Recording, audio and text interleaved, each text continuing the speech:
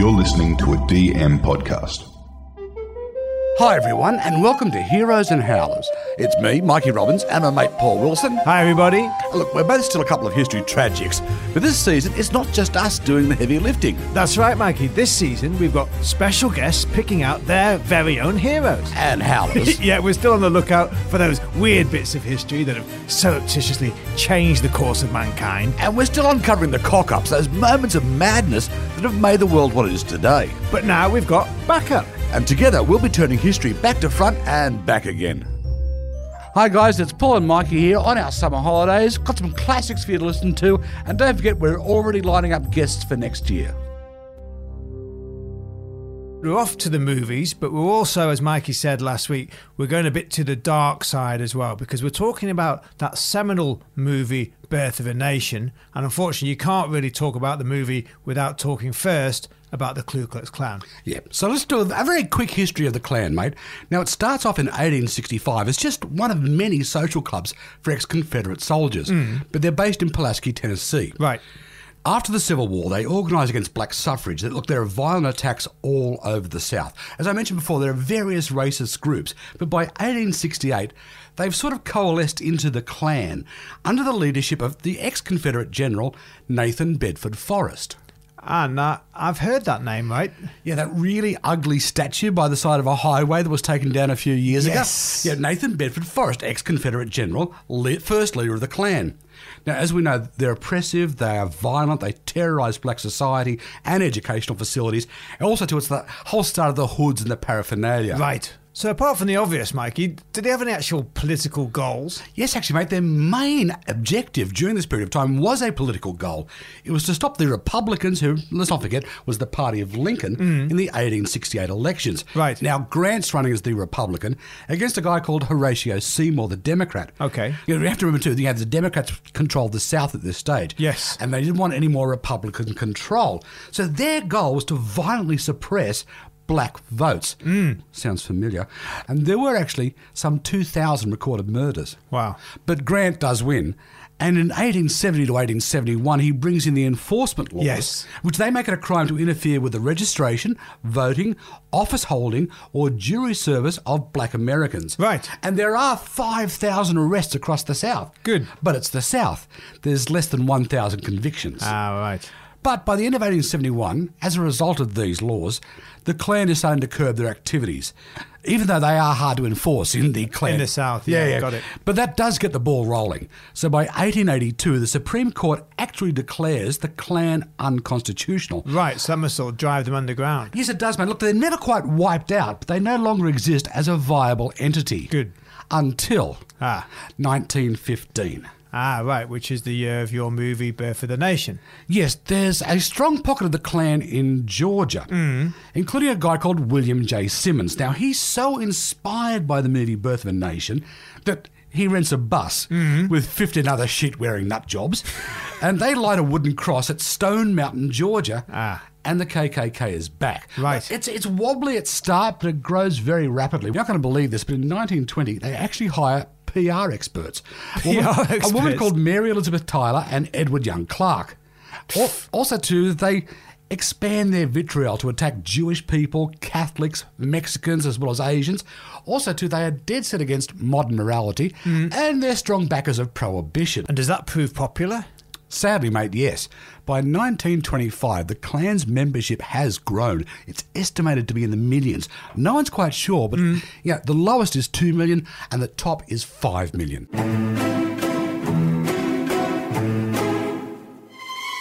All right, so we're going to talk now about the movie Birth of a Nation, because, Mikey, you reckon not only was the film instrumental in the rebirth of the KKK, but also that this key link has been deliberately glossed over in the intervening years for highly questionable reasons. In fact, as far as you're concerned, Birth of a Nation is long overdue a good kick in the head. Yes, mate. In fact, I studied Birth of a Nation at university as part of my film course, and you would watch lecturers. They would tie themselves into intellectual pretzels, trying to justify how such a vile film could be on the curriculum, because it is actually a vile movie. Right. But also, too, it's got all these supposed cinematic firsts. Right, and it's because of these much heralded cinematic firsts that the movie has been given such a prominent place in the movie industry pantheon. Correct. But this is what I want to deal with today. Almost all of them are bogus. And look, I think it's absolutely imperative we see Birth of a Nation for the movie that it really is. And just for those who haven't seen the movie, Mikey, the basic premise is that African Americans have gained power in the South, and this new regime is deliberately portrayed as incompetent, corrupt and chaotic. That's right, mate. It shows interracial rape and murder. It basically shows the South in tatters until the Klan rides in to save it. I mean, this isn't revisionist history, Paul. It's just plain stupid. And it's also tied in with that lost cause idea as well, isn't it, Mike? Very much, Paul. It pumps the tyres, that whole lost cause mythology that starts to overtake the South from the 1880s on. There was more to the Civil War than slavery. Right. So here's the thing. For decades, supposedly well-meaning academics, like guys who taught me at university and were guys, they've tried to balance out all this evil against its cinematic achievements. Sort of apologists. Yeah, exactly. Like, it's pioneering. It's the first feature film. It's the first blockbuster. It has the first close-ups. It's the first movie shown in the White House. Right. Well, I decided to fact-check that. Let's go through all these great firsts of Birth of a Nation. Okay. Well, first off, the claim that Birth of the Nation was the first cinema feature film. Well, mate, at this point, most Australian film buffs would answer, hang on, hold my beer. Because 9 years before Birth of a Nation was inflicted on the world, Aussie filmmakers gave us The Story of the Kelly Gang. Ah, the Kelly Gang movie, yes. 1906. 1906? Yeah, ran for 6 reels, mate. 80 minutes long. So it's a proper feature film then? You can't just dismiss it as a short. Yes, mate. Plus, there were numerous European films, particularly Italian features, that were not documentary but rather fictional tales, usually told in an epic style, and they've been on the movie screens going back to 1909. Right. But it was the first American feature film. Well, yes, mate, it is, if you don't count The Bargain, Brute Island, Cinderella, Judith of Bethulia, The Magic Cloak of Oz, The Squaw Man, and The Wishing Room. All of whom I mentioned because they were released in 1914. The year before Birth of a Nation. And here's a fun fact. Judith of Bethulia was actually directed and produced by D.W. Griffith. Oh, by him himself? So even he beat himself with Birth of a Nation. Right. But you've got to give him the White House story, surely. Not even that, mate. And this is a point a lot of people get wrong. Even a newspaper as esteemed as the Washington Post have claimed it was the first blockbuster shown at the White House. But no, a year before, it was the Italian movie Cabiria. It was shown on an outdoor screening on the White House lawn in 1914. Nice. Birth of a Nation was shown 6 months later indoors at the White House. And I suppose there are some pedants who want to split hairs to say, it has to be inside the White House to be. As far as I'm concerned, if the Commander-in-Chief is watching it, it's being watched at the White House. And when you mention Commander-in-Chief, Mikey, if we're talking 1915, that must be Woodrow Wilson, who himself did have a few failings, didn't he? Yes, he had quite a few problems with race relations, did old Woodrow. So was he one of the apologists? Actually, no, Paul, he wasn't. In fact, he wrote a letter after seeing it, and this is a direct quote. I have always felt that this was a very unfortunate production, and I wish most sincerely that its production might have been avoided, particularly in communities where there are so many, I hate to use this phrase, coloured people. So that's your whole movie kicked into the long grass then, Mikey? Oh, man, I'm not done yet. The claim that it was the first to use the close-up and the panning shot. Well, actually, no. No, the first close-up comes from a 1901 comedy short, The Little Doctor and the Sick Kitten, which features a child doctor and a sick kitten. And the first panning shot, mate, goes back to that 1903 masterpiece. You would have seen this, The Great Train Robbery. The Great Train Robbery, of course, yeah. So that's over 10 years before. Oh, and Paul, do you want one last kicker? Go on. Birth of a Nation is actually based on a 1905 novel by a guy called Thomas Dixon. Right. Also, too, it became a play, and the title for the play and novel was The Klansman.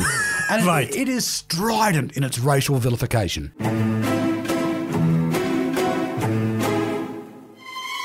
Okay, folks, so that's all the nails firmly hammered into the coffin of D.W. Griffiths and in this week's Howler, his Birth of a Nation movie. Unfortunately, despite a surge in membership in the 20s, the KKK's peak didn't last much longer. Yes, except for that massive march in 1928 up Pennsylvania Avenue, Washington, D.C. Thousands of Klansmen, and here's the most embarrassing thing.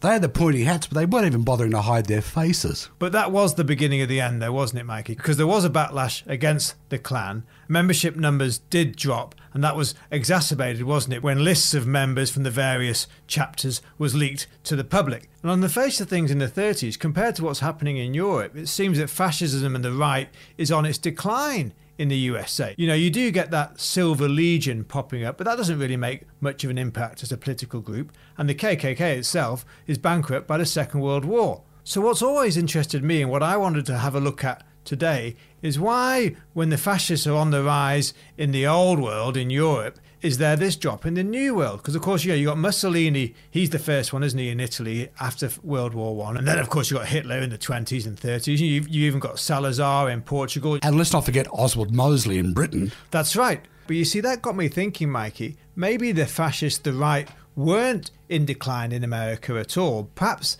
instead they were more the fascists in disguise, a bit like Franco was in Spain, because there is that interesting theory, isn't there, that just as the membership numbers for the KKK go down at the end of the 20s and about 2 million people fall off the membership lists, at the same time an uncannily similar number seems to have joined the National Rifle Association, the NRA. You're kidding me.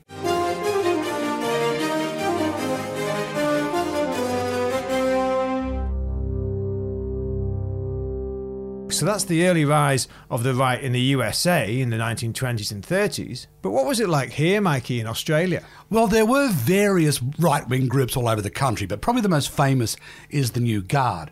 And they're best remembered these days from Captain de Groot. Ah, yes, the guy on the bridge. Yeah, upstaging Premier Lang as he cut the ribbon in the opening ceremony of the Sydney Harbour Bridge in 1932. Sure. But actually, Paulie, to find out the start of the New Guard, you've got to go back a bit further. This may come as no surprise.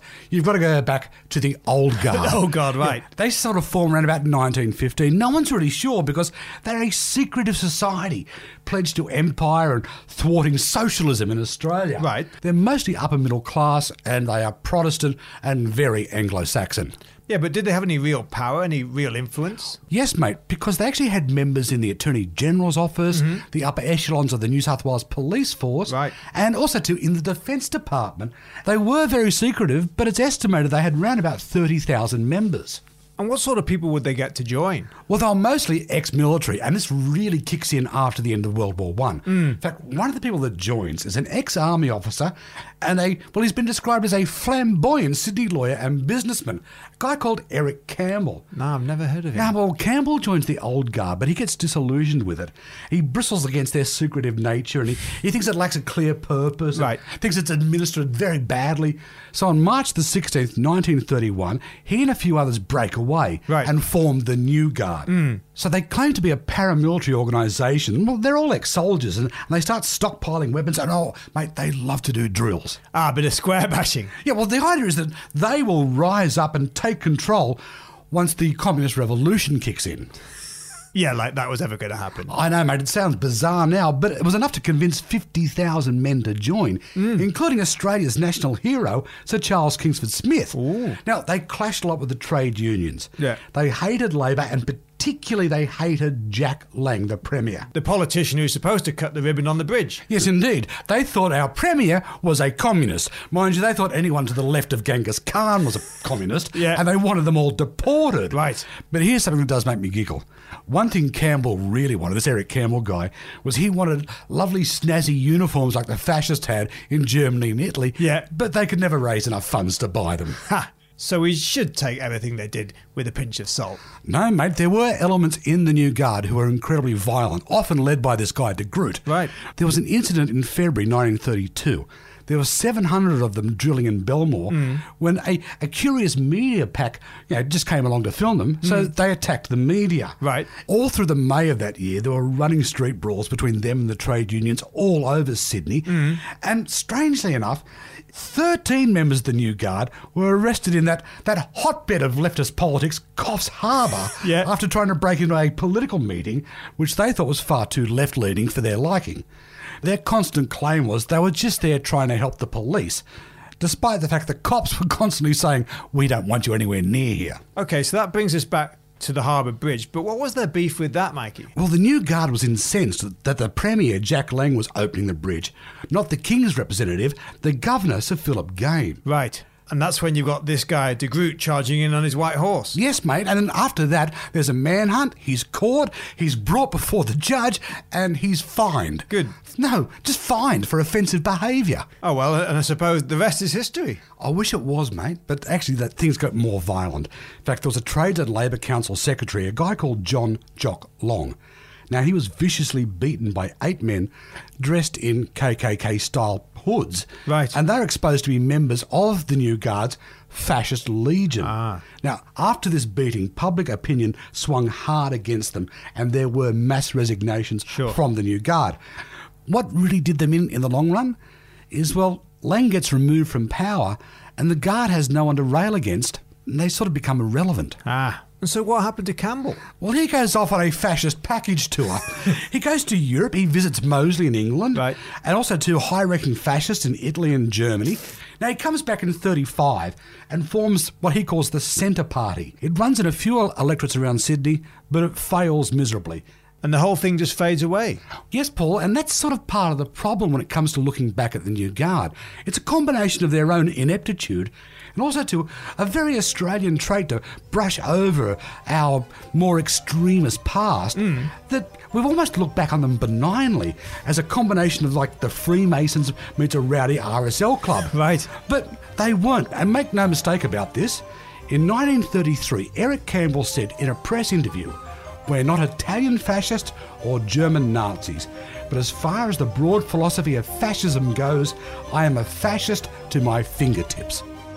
All right, folks, so there you go. Any questions, any comments, just drop us a line on all your social media, Twitter, Facebook, Insta, whichever you prefer. That's right, and always the same handle, @TheRestIsHist. The rest is hist, and you'll find all that in the show notes. And wherever you're listening, don't forget to like, subscribe, comment on whichever platform you happen to use. It's always good to get your feedback. Yes, keep it all coming, lots of fun. And lots of maps. And lots of new guests to look forward to. Paulie, we've got guests galore, each with their very own hero and howler.